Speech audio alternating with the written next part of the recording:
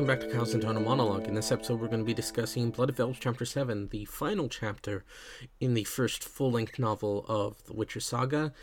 And what's so special about this chapter is it's an inverse of the Ciri and Geralt stuff. It's actually longer than those chapters. It's one of the longest chapters in the book, but it's done to sort of parallel how Ciri reacts with Yen and how Ciri interacted with Geralt. And it's really established that mother-daughter relationship, just like she had the established father-daughter relationship, so that we really get the sense of this family is growing and finding its place.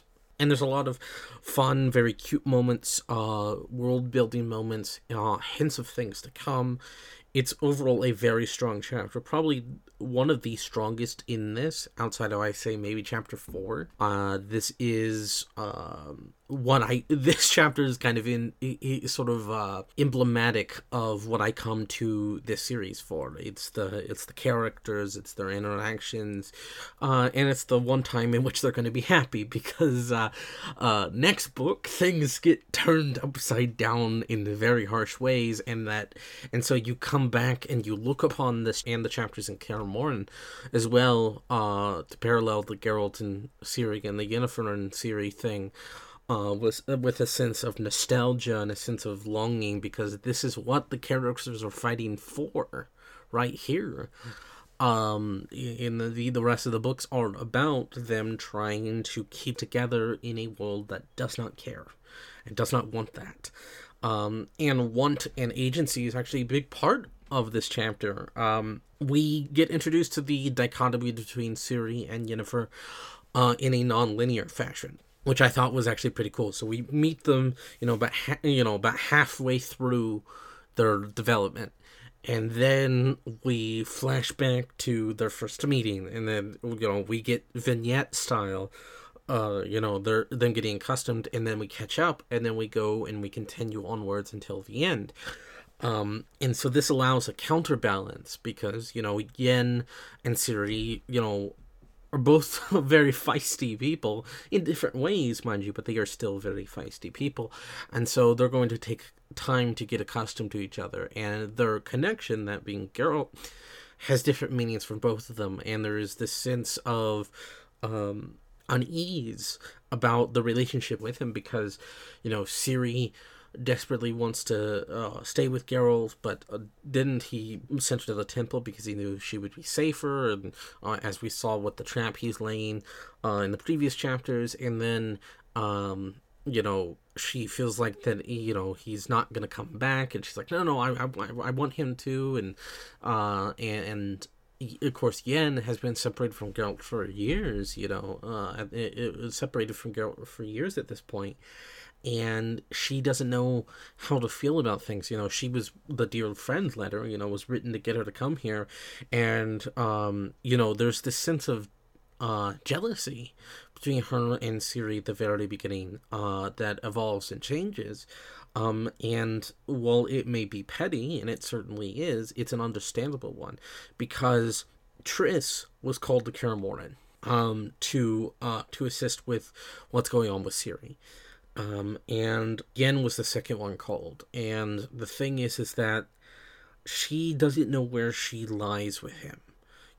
Is she still his lover, the love of his life? Is she something else? Is she just the dear friend? What is she to him, and what is he to her now? And this child, this new element, this, Ciri, this child of surprise, has fallen into her lap and his lap, and they're trying to cope with it as the best they can. And she fears that, because she wasn't trusted to be called to Kaer Morhen, that maybe he has lost those feelings for her that, he refused to admit back in Shard of Ice. And there's this, there's that great line of what is there between you and Geralt, Mistress Yennefer, and she goes, longing, regret, hope. It is the perfect explanation of, what that relationship is, and how it's topsy-turvy, and how they both want to say I love you. Even Naneki, is she always calls everybody out on their bullshit, especially Geralt and Yen, and she's like, no, you know what that feeling is. You just don't want to say it because something in you says you can't experience that, just like him, you know. And within that comes that sense of they can't communicate correctly, and so now that they have this child, and nothing can prepare you for being a parent, no matter what context, even no matter how hard you try and prepare. There becomes a situation where it's hard to deal with, and there's actual psychological conditions around that, postpartum depression, and stuff like that, where, it's hard to adjust. And so it's going to take them time. And so that's where the non-linear, so we can see them being relatively all right with each other, to, pass where they're snippy and then move forward to the future where they're all nice and cuddly and definitely have become their daughter. And what I like about this scene, or this chapter, is how Ciri reflects Yen and Yen reflects Ciri in different ways. You got the almost childish jealousy in Yen, and you have the cold manipulative of Yara by Ciri, and so they reflect each other, and they're just as feisty as one another, so they keep ramming into each other of like, I won't do this, or blah blah blah.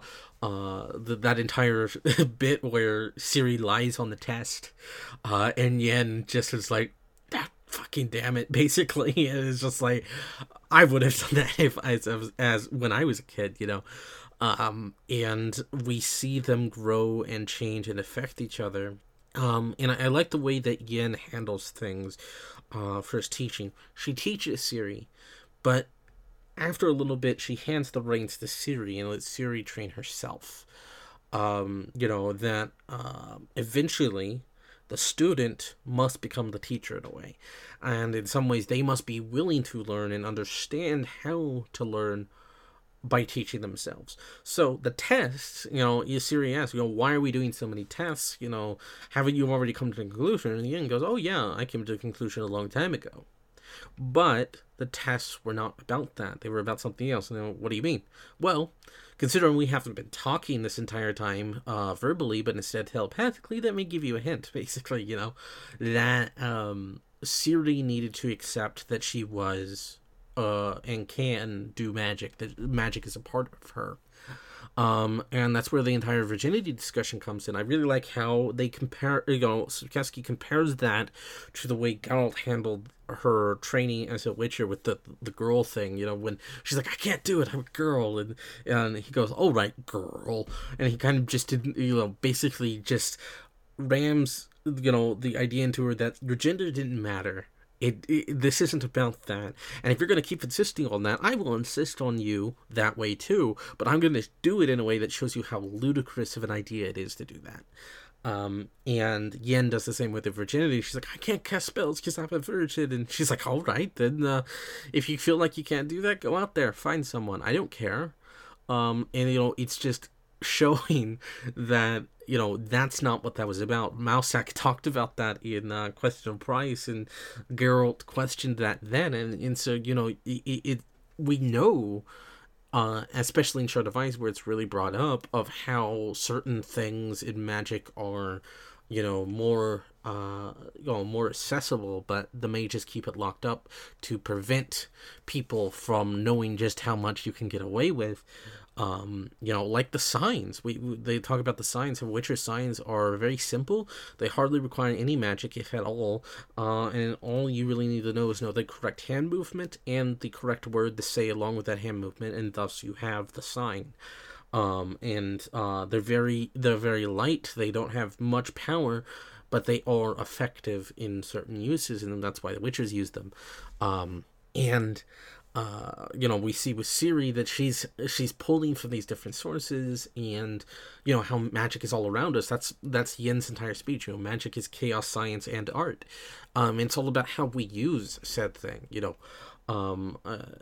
that's something that's very important, I think, in not only the world building of this, about how magic is used and how it can be used in different ways. Sometimes it's used to create, sometimes it's used to destroy, sometimes it's used to defend, sometimes it's used to invent. And I think that's important. Like, if you look at, say, the understanding of the nuclear reactions and creating that, Oppenheimer and everyone, they weren't out there necessarily to make a destructive bomb.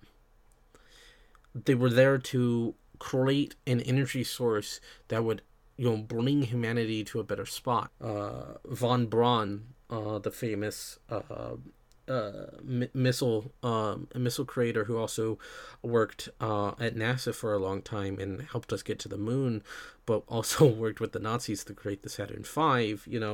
He created these horrible destructive missiles. His idea was never to hurt; it was to take us to space. And same with Oppenheimer.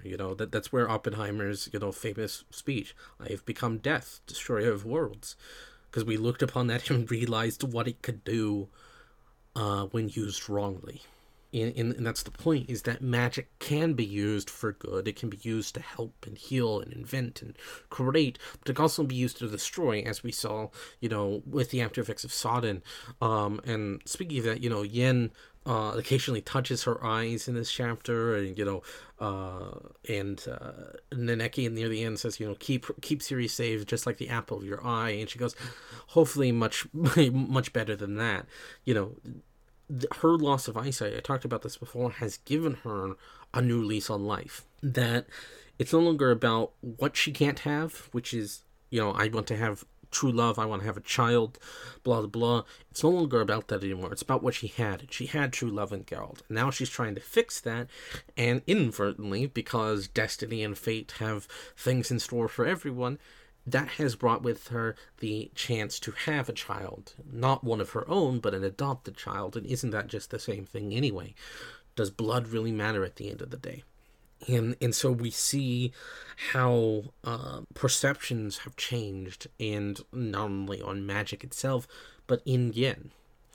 And there's a lot of talk about how Yen is it sometimes doesn't change, but it has also changed a little bit. We see as she grows softer, definitely, and it definitely brings forward that from the eye thing, but also Neneki notices, she's like, you don't want to do this, blah, blah, and it is also very hard on Yen, but she's also noticing there's some changes in Yen, but she's not sure how that is or what that is, and that's really Yen having, because she has lost her sight and then regained it, she has gained a new perspective on what her life is, and wants to tone down that sort of Ice Queen demeanor that sort of melted away when she was around Geralt, and really come to understand why she is the way she is. She even repeats a line that Tissaia said to her, which we will talk about when we have that flashback many, many moons from now, of there's nothing more pathetic than a sorceress in tears. That sentence has really driven her in a way that I don't think she's ever really thought about. And she even talks to Ciri, she calls Ciri her ugly one, which is actually a mistranslation in the English. It's actually supposed to be like owlet, or equivalent of, a baby owl kind of thing. So, cute, but different, it's, piglet or whatever you want to say, really, but it's that kind of thing. It was not meant to be ugly one, and mistranslations are bound in the English translations because, well, Polish ain't an easy language to translate. But she calls her that, and then and Ciri's like, I'm not ugly, I'm not like that. What do you, I want to be like you, and you saying that makes me feel horrible. And she's like, oh, you have no idea how fortunate you are. Obviously because Yen was a hunchback in her earlier life, and so Yen fought for everything that she is. Now, this beautiful, beyond belief person, Ciri doesn't even have to try for that. And so there's this sense of egging her on, to sort of get her to acknowledge that while she is flawed, she also has, worth. And as I mentioned before, agency is a big thing in this book series, especially. The Witcher Saga is all about agency and the right to choose and stuff like that. And we really see that where Ciri goes off on this rant about, no one asked me what I wanted. Geralt didn't ask me if I wanted to go here. You didn't ask me for this, blah, blah, blah.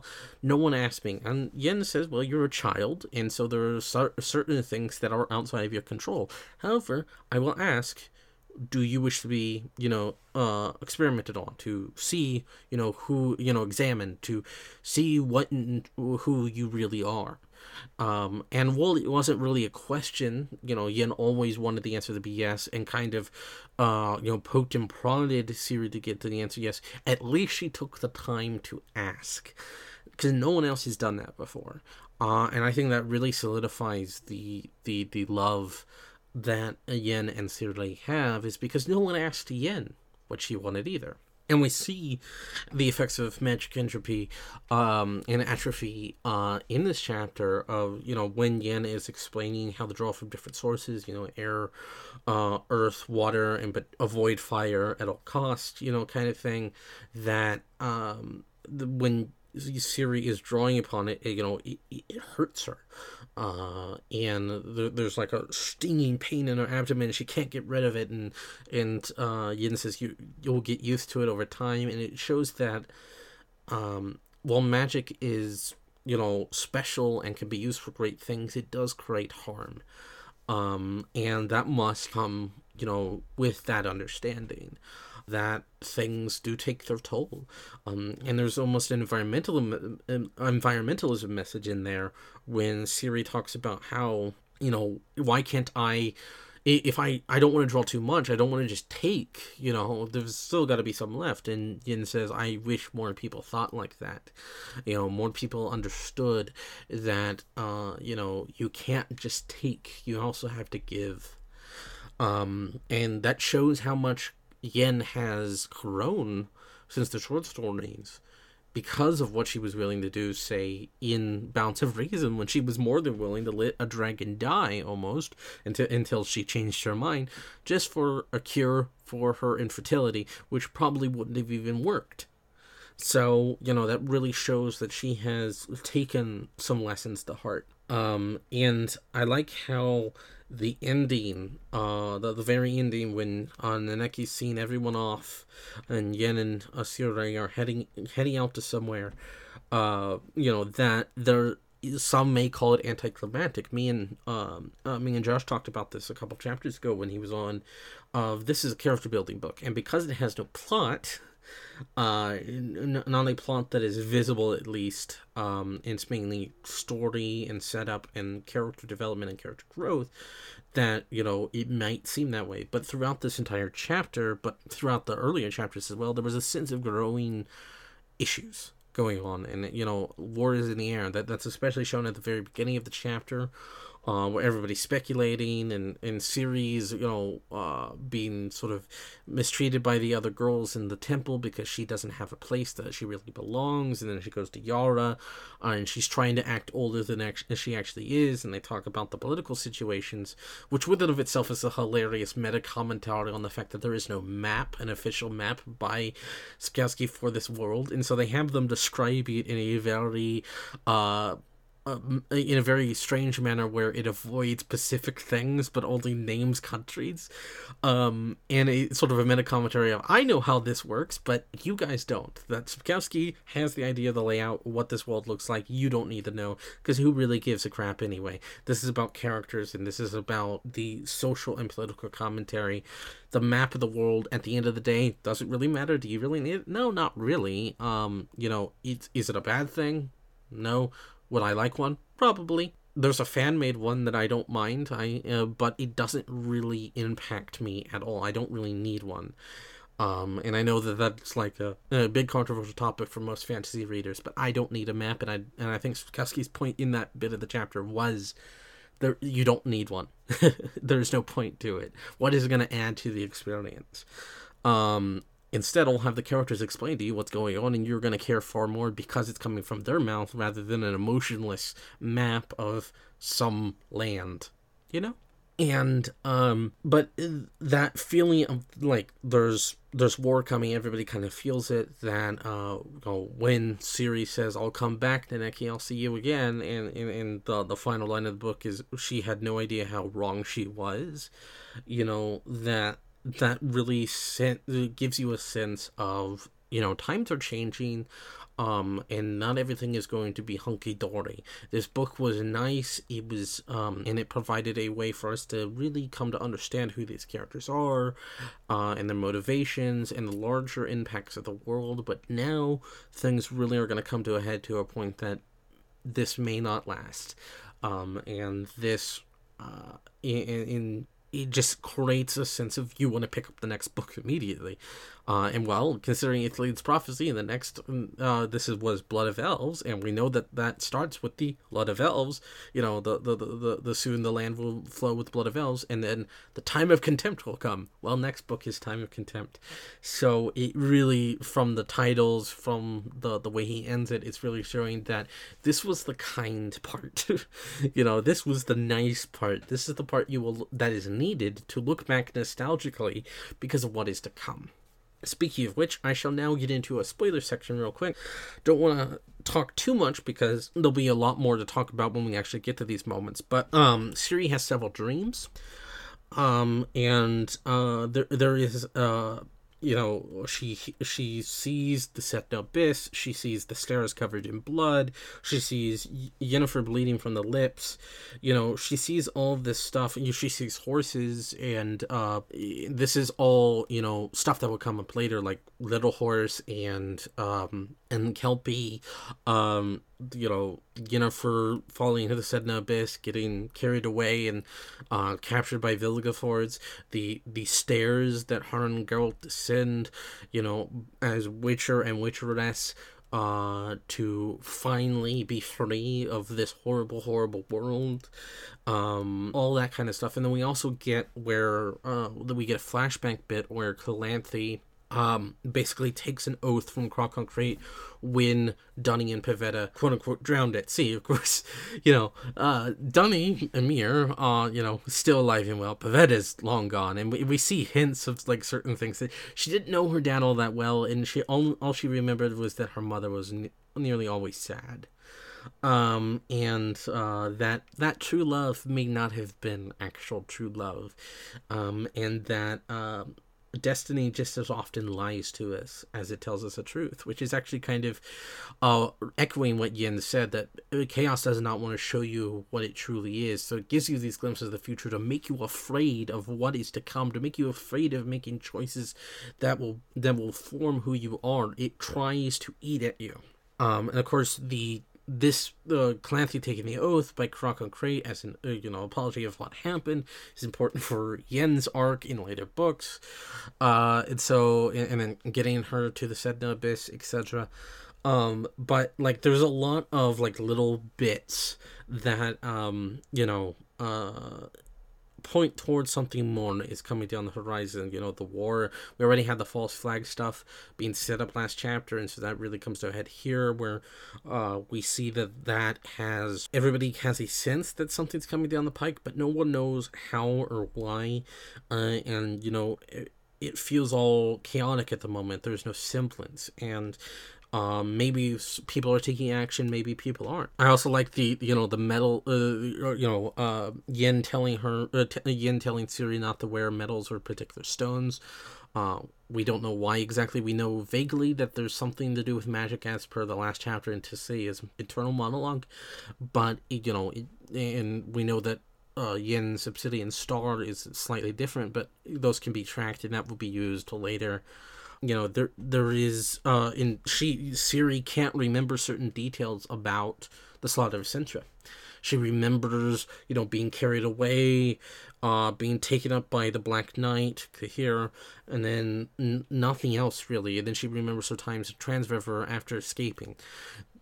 Perceptions and misunderstandings and the way that sort of affects the way we do things. is important for this entire series, but is especially important here because of what Cahir and Ciri went through.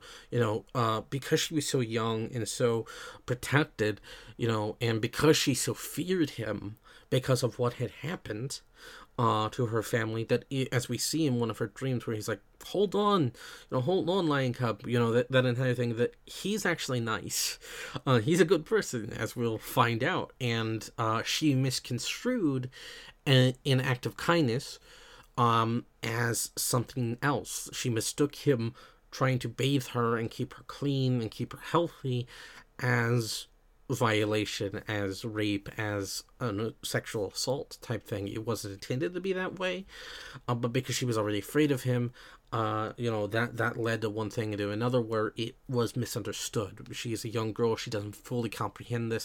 As it is, she has a birds and a bees talk with Yen, and it's just as awkward as you would expect it to be, because Yen is a very free spirit kind of person, and so she has to, first you check the bed. Any without beds you threw out. Then you check and see, if it's a clean bed. It's a glorious sort of allegory, and it's just really, really funny. But anyway, so it's about misunderstandings, just like the magic thing of how magic can be used in different ways. That's reflected upon this, and that will come more into head as we really truly meet Cahir. Cahir has been a specter throughout this book, the knight, the black knight with the bird of prey, feathers. There is, and as we talked about last time, there's a sense that he's younger than the way Ciri imagines him, but there is no true understanding of what that means.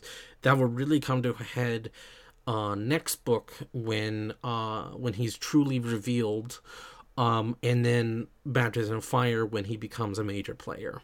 But I do like how she's kind of intentionally blocked that from her mind, and all that sort of stuff, how that aids the themes that are going throughout. And of course there's this like nice little irony where Yen at first thinks Ciri is of elven blood, but doesn't see the full potential of what it is until later, which is interesting, because we open this chapter with trying to pass on genetic traits from one generation to the next, and how Tissaia believes all sorceresses should be sterilized to prevent such issues, because then it just causes problems, and how motherhood and magic, in general, or parenthood and magic can't go hand in hand. It must be one or the other, and how Yennefer is trying to find a balance in between to make that one, and how that kind of it unintentionally reflects upon Ciri's entire lineage as a member of the Elder Blood, of this long ongoing lineage, to open the doors. The magic entered through the conjunction of spheres, pervaded this world, changed this world, and has forever become part of this world, but now the source of that magic is closed off, and it takes someone, in the case of Ciri, to open it up. As we saw last chapter, as I vaguely hinted at, that the doors act as two different things. This first, the destiny, quote-unquote destiny of her bloodline, which is to open the doors to allow the traversal through worlds again in a much more easier, fashion. And that will expressly become clear as Avallac'h explains it to us later. But also it is inherently also an allegory for Ciri as a person, that she is being forced through these doors. She doesn't have a choice of what door she wants to go to, and everybody sort of pushes her towards a particular door or doing a certain thing. No one asked her what she wanted or who she is, and as we see, she is kind of the combo of Geralt and Yen. Physical training is just as important as mental training for magic, so she has trained with the sword and done her pirouettes and all her Witcher stuff alongside the learning of magic, and so she has sort of become, in many ways, a combo of her parents, not her biological parents, but her adopted parents. And once again, blood. Does that really mean anything? And that, is a part of this entire series, is the Elder Blood. Does it define who Ciri is, or can she be her own person? So this is a fantastic chapter, and is one I look back upon fondly because of everything that's going to happen later. Blood of Elves is a difficult book because it turns some people off because of the fact that it has no plot and that it is so slow. But I say stick with it because you'll find yourself, as you go through the books, looking back upon Blood of Elves and going, remember when times were happy? Even though things aren't particularly happy in this book, they're better than they will be. And so it kind of allows this sense of nostalgia to seep in. And you can't make an omelet without breaking a few eggs, as the old saying goes. You can't tumble a bunch of dominoes without standing them up first. That you can't demolish a building without, making it first. That this was all necessary, so when he comes in with that wrecking ball, we feel it deep in our hearts. And because of that, I like Blood of Elves. Is it the best? No. I actually think it is ultimately the weakest out of the core 5 of the saga. I'd probably maybe put it in between the short story collections. I've shifted my rankings of the different books. Season of Storms, isn't, I wouldn't even classify it, as part of the main, it's part of the saga, but it's not really because it was made much later. But if I were to rank the books, Blood of Elves would, come in second or third to last. It is not an amazing book, but it's still really good and is very important, and you kind of look upon it fondly because of the events of that is yet to come.